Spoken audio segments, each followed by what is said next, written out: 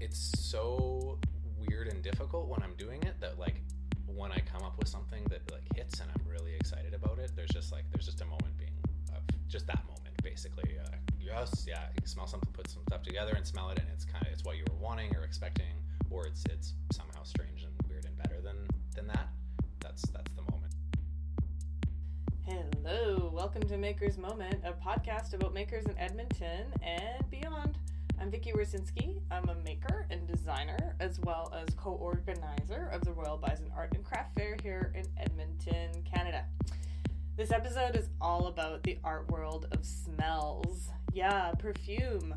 Josh Smith of Libertine Fragrance has been making scents for 5 years, since he made a perfume for a design school project. He tells us about the weird world of perfumes, the existence of scent reviewers, like with YouTube channels? What? And about his first career in forestry.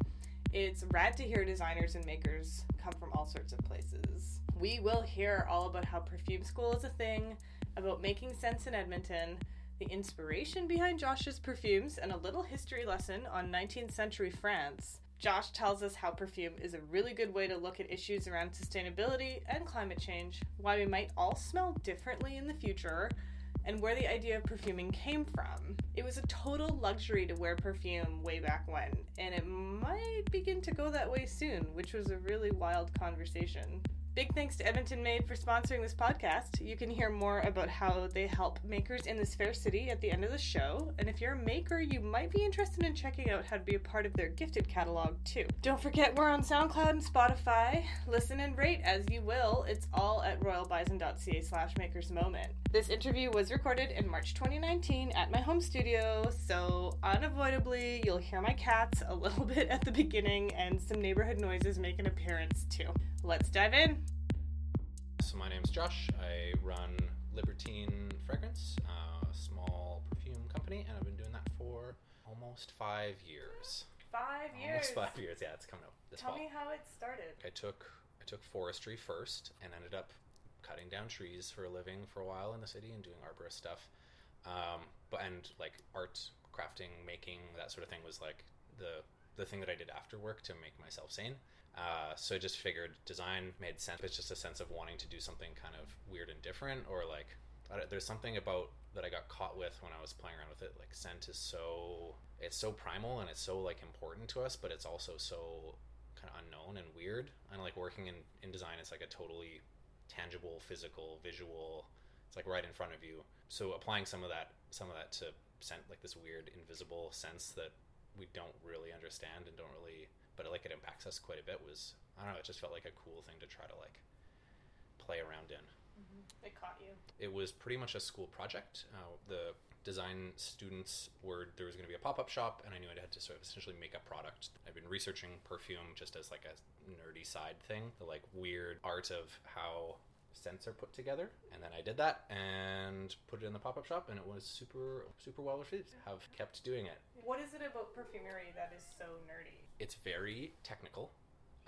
It's invisible, so it's really hard to get a grasp of what you're doing, right or wrong, I've found. So like, you know, if you're learning how to paint or learning how to like sculpt something, you can like see the mistakes that you did. Whereas like if you're putting together ingredients, like oftentimes there's so like in a rose oil or in different essential oils, there's so many chemicals that build those things. So you put things together, it doesn't necessarily do what you expect it to do, and then if it does something weird, it's really hard to figure out what caused that weirdness. So there's just like a lot of exploration. It feels very like mad sciencey. The mad science of design. Yeah. And scents have kind of exploded in the last like, okay, so like 5 years ago when you were thinking about this, it was like a personal interest, like a weird chemistry, and then was it already a kind of a thing for designers to try to make a scent? Maybe so, like Tom Dixon and stuff was doing candles and things like that where there's that crossover, but I think I hit on it almost like just accidentally, totally hit at exactly the right time. So you caught the wave. I just accidentally totally lucked out. You're actually one of the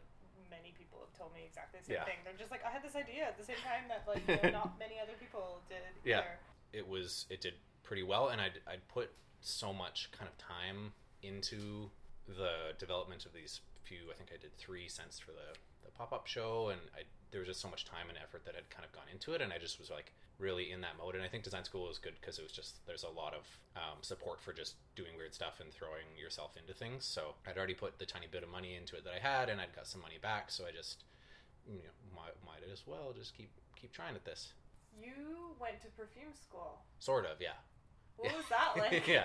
I mean, I went to it was in terms of perfume schools in the world, it was sort of like a 3-week course in LA. The company that put it on does courses all over the world.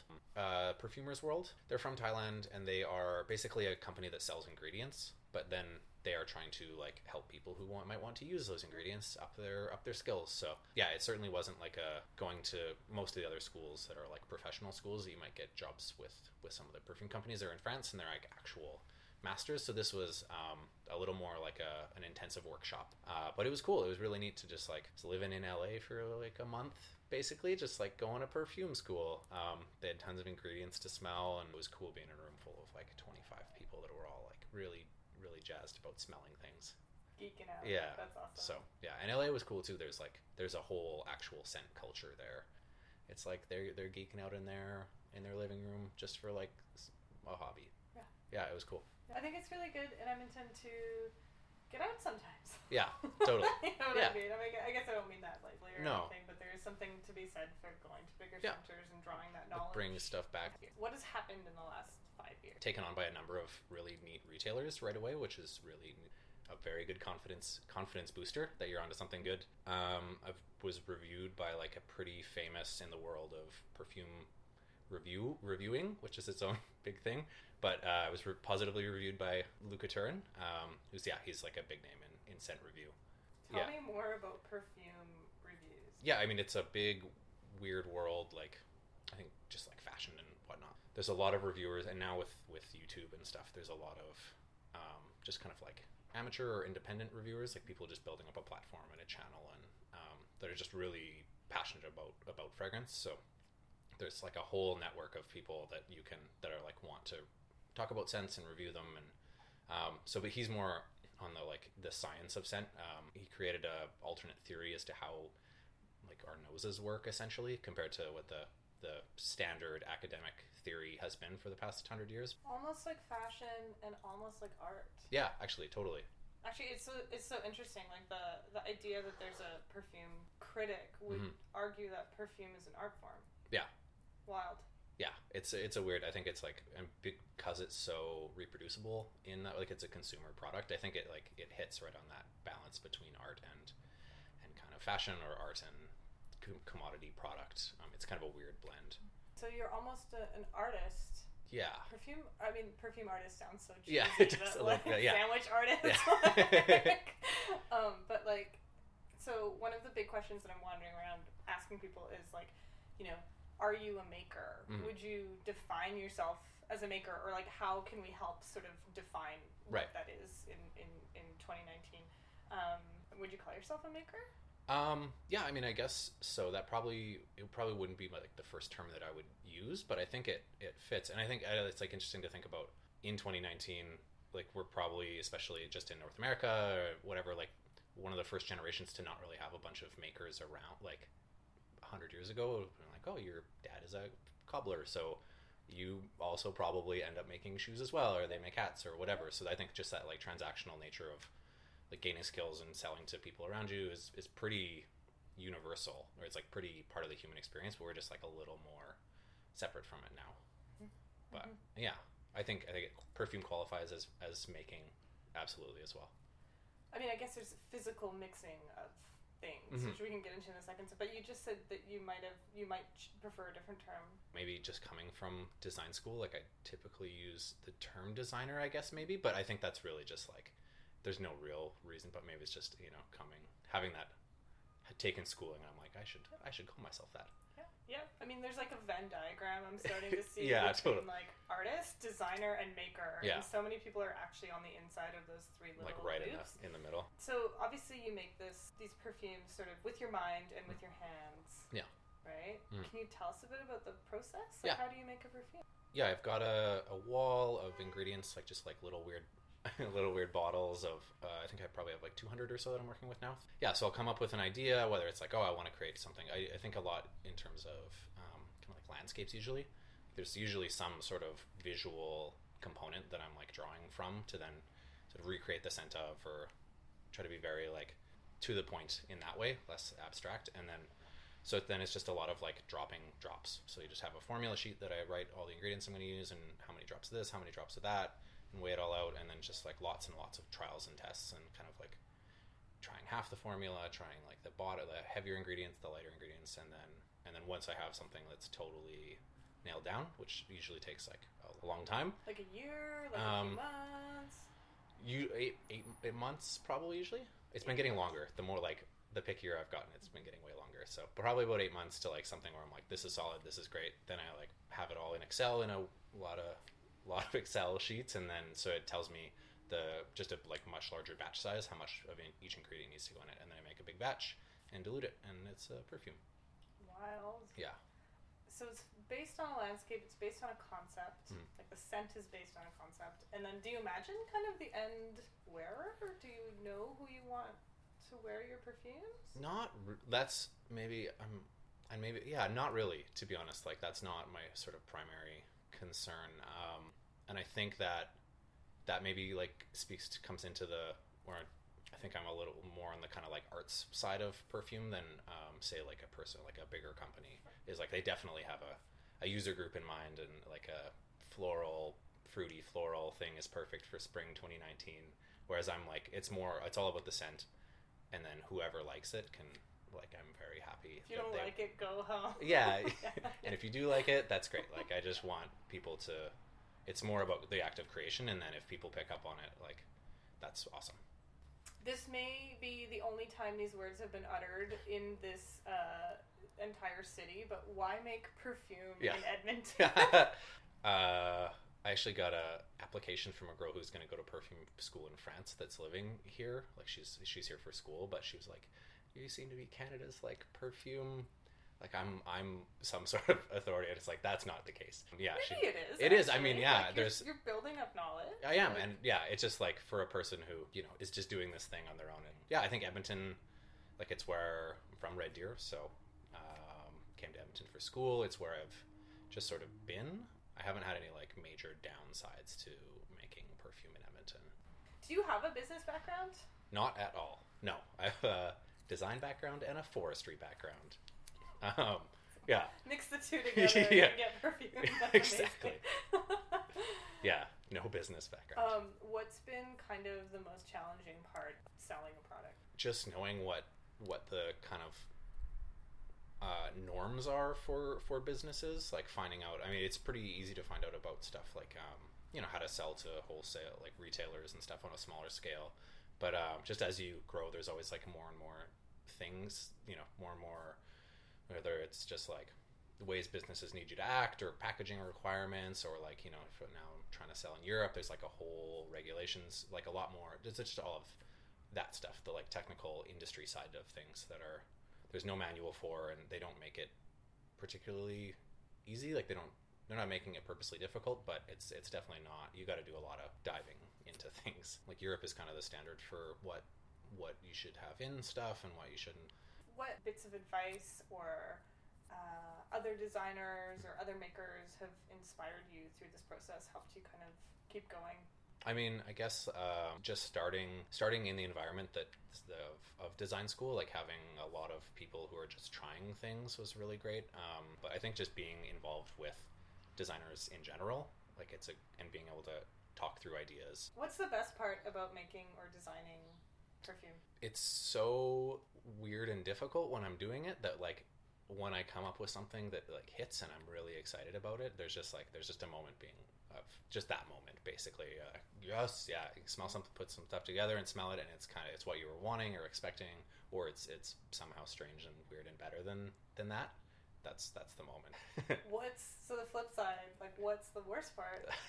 I think perfume specifically, maybe for making things, is kind of weird because there's a lot of development done outside of the public, and then there's kind of a release, and then that thing's in your line probably, like, unless you're to do really limited editions of things or smaller batches. So getting that feedback at the start is hard.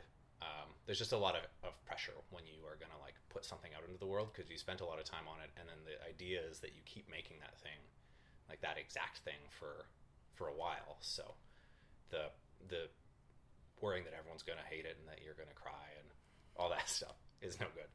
But it's always usually like a little more over dramatized than what actually happens. So I mean, it is like you're putting a piece of yourself out there, yeah. And like the only way you can gauge if it's good or not is if you get like sales. Exactly, yeah. Sort of a horrible trap at the end. Yeah, I mean, there's been a few moments where I've been really excited about something, and then I released it to a couple like trustworthy sources and got some critique at the right time, and was able to put a screeching halt to like making a bunch of them, making 1,000 of something or whatever. Yeah. There's always people who will tell you that they're like not fans, but there's much more of the time like you're going to hear that when people are actually excited about it. What's your number one item? And did you stumble across it, or did you do like a bunch of market research to make it happen? Sort of. My number one item is actually like my two top items are the first things that I had made doing this. So that's sort of like, it's great, and there were some of my favorite things because it happened so organically, and I was still totally just like playing around at that point and with no expectations. But it is kind of like weird to me that I don't know, something about that made them, they just really hit. There was definitely no market research. It was totally just playing around for myself. So it's Softwoods and Sex and Jasmine are the two perfumes that are still the most loved. Because this is audio and we can't see or smell. Mm-hmm. I wish we could smell the radio. That would be really right. Yeah. Can you describe one of your perfumes? Can you describe sort of what it looks like, and maybe start to begin to talk about what it smells like, or what the concept behind what it smells like? Yeah, releasing a perfume. It'll be ready for the Royal Bison, which I'm super excited for. Right away, called Fin de Cycle. So it's like the end of the century in French. The inspiration was that was like a cultural period in France. It was essentially, there was like a fear of the future. People were returning to a lot of more like mysticism, but there's also like excitement for future technologies, and fast moving trains were coming in, and industrialization. So it's kind of this like torn both forward and back by the past. So I did a rose-based perfume that like it uses a perfume style from that time. So really earthy, really like kind of animalic a little bit, but also very floral. So it's this like sort of dual. Yeah, totally caught me. Maybe it chose you. Yeah. So, real talk. Is this your side gig, or are you full time? This I just switched over so that this is like, it's a full half and half now. Okay. Yeah. It's a coffee. Yeah, exactly. Yeah, I was like, I'd been working full time at another gig doing graphic design, and this was like evenings and weekends. So now I'm going down part time there to still like just make sure my like income's good and whatever. But yeah, this is definitely, it's on its way to being the full thing. So want to keep playing around with other new things. So whether it's candles or whether it's something, yeah, I really want to explore like a different type of product, but in the similar like scent world, smell based.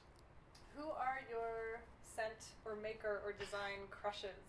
Who can we Google? Yeah, there's, oh dang, that's a good question. Imaginary authors, they make scents based on fiction. Usually their stuff's really solid.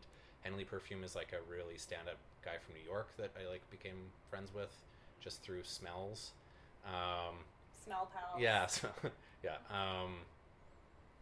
Yeah, I don't know, I guess like design I'm sort of all over the map, but yeah, I really just like try to draw in, I guess, inspiration from all over the place. I love that like older French kind of feel of dandies and things like roaming through the streets, the flaneurs, but also like, yeah, sort of mid-century like Mexican design is super cool. Yeah. Weird, yeah, that's super cool. It's amazing. Yeah. But yeah, so I'm kind of like all over the place for the awesome. Visual references. Where do you think maker culture is going? Like, what's next for the scene? The space that e-commerce is at now, I think it's amazing how easy it is to make a sustainable project, being able to kind of reach an international audience. With Amazon, like, I think that's going to take over a lot of stuff, but I think there will continue to be a big need and a lot of room for stuff that can't really be duplicated in that way. So I think there's a lot of like space and a lot of cool opportunities with technology. I think you'd asked about sustainability and some of the other ones. Sustainability in perfume, it is kind of a weird front line in a way. Like I see a lot of the issues like very firsthand of all the stuff going on with the climate and things, because I'm sourcing ingredients from like 30 plus countries, all these like natural sources. So like you can't buy vanilla right now at all because it's been like wiped out. They keep having typhoons in Madagascar, and so the crops have been so bad. So, and it's mostly like a climate change thing. I'm trying to be like as conscious as possible using ingredients that are available and readily, and like not over harvested and whatnot. But yeah, I think perfume's like in a weird space to actually see some of the issues around sustainability. Just more and more people are into smells and essential oils and stuff, and it's like these are a natural thing that people are farming. So it's like there's only so much of it. And then on the other hand, that also means that potentially as the climate changes or we keep in focus on sustainability within our practices, that probably also means that we're going to smell differently. Yeah, yeah, absolutely. And a lot of it's like some things are too expensive to produce the essence of, and there's a lot of synthetic replacements for things. They're usually like not as good, but sometimes they're like they don't have that certain like smell, but sometimes like they're a much more sustainable option. Like sandalwood has been decimated in most of its habitable areas.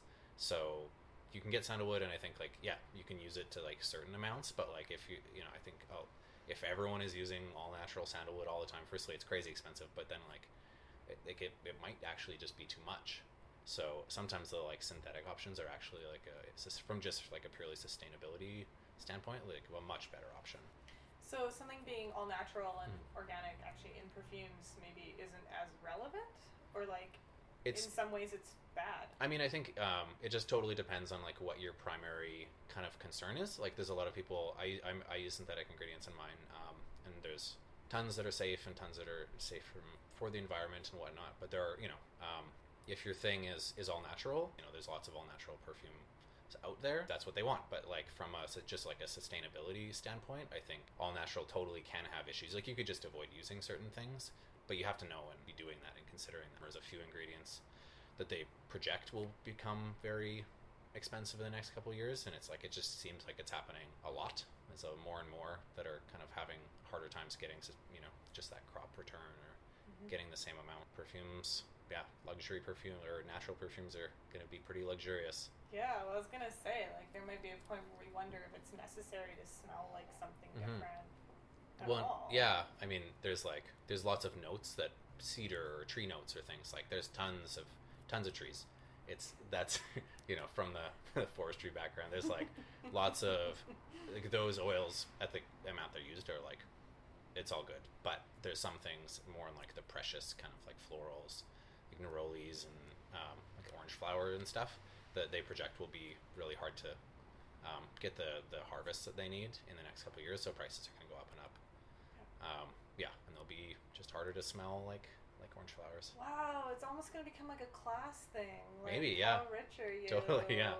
Depends on how you, what you smell like. Yeah. What a strange signal. I mean, I think that, I don't know, it's like, looking back at the sort of advent of modern perfumery, I think that was where it started from too, though. Like the 1800s in France, and there's like the perfumed gloves and whatnot. Like it's totally a marker of diverting yourself from what the average like Parisian villager smells like. Well, I'm glad you're making smells. Yeah, I'm very glad to be making smells. Thanks, Josh. Thank you. Okay, whoa. Perfume. Like, who knew, right? There were some really wild things to think about in this interview. I had no idea that art critics for perfumes even existed, let alone that perfume is a canary in the coal mine for sustainability issues, or how historical perfume is, and how much of an art form it is. I super enjoyed hearing about how the creative process works for making a new smell too. So fun. As always, you can get show notes over at royalbison.ca/makersmoment. I've linked to a few of the perfume brands, schools, and reviewers Josh mentions. If you've enjoyed this episode and want to know when new episodes come out, we're on SoundCloud. Subscribe to the SoundCloud feed and keep an eye on those at the Royal Bison social media feeds to find out when there's something new to listen to. We're also on Spotify now. Just search Maker's Moment. And big thanks to our season sponsor, Edmonton Made, who wants you to know that we are the city of hidden gems, and Edmonton Made wants to find them all. Edmonton Made is a program run by the Edmonton Economic Development Corporation that features local businesses by sharing their story, connecting them with resources to help them grow, and creating a community of support around them. They also make the gorgeous Gifted catalog, an annual catalog filled to the brim with work from local makers. Visit edmontonmade.com to see how they can help your business shine. And of course, our super fun original music was created by Carbolizer. You can look up the newest album at carbolizer.bandcamp.com. Until next time!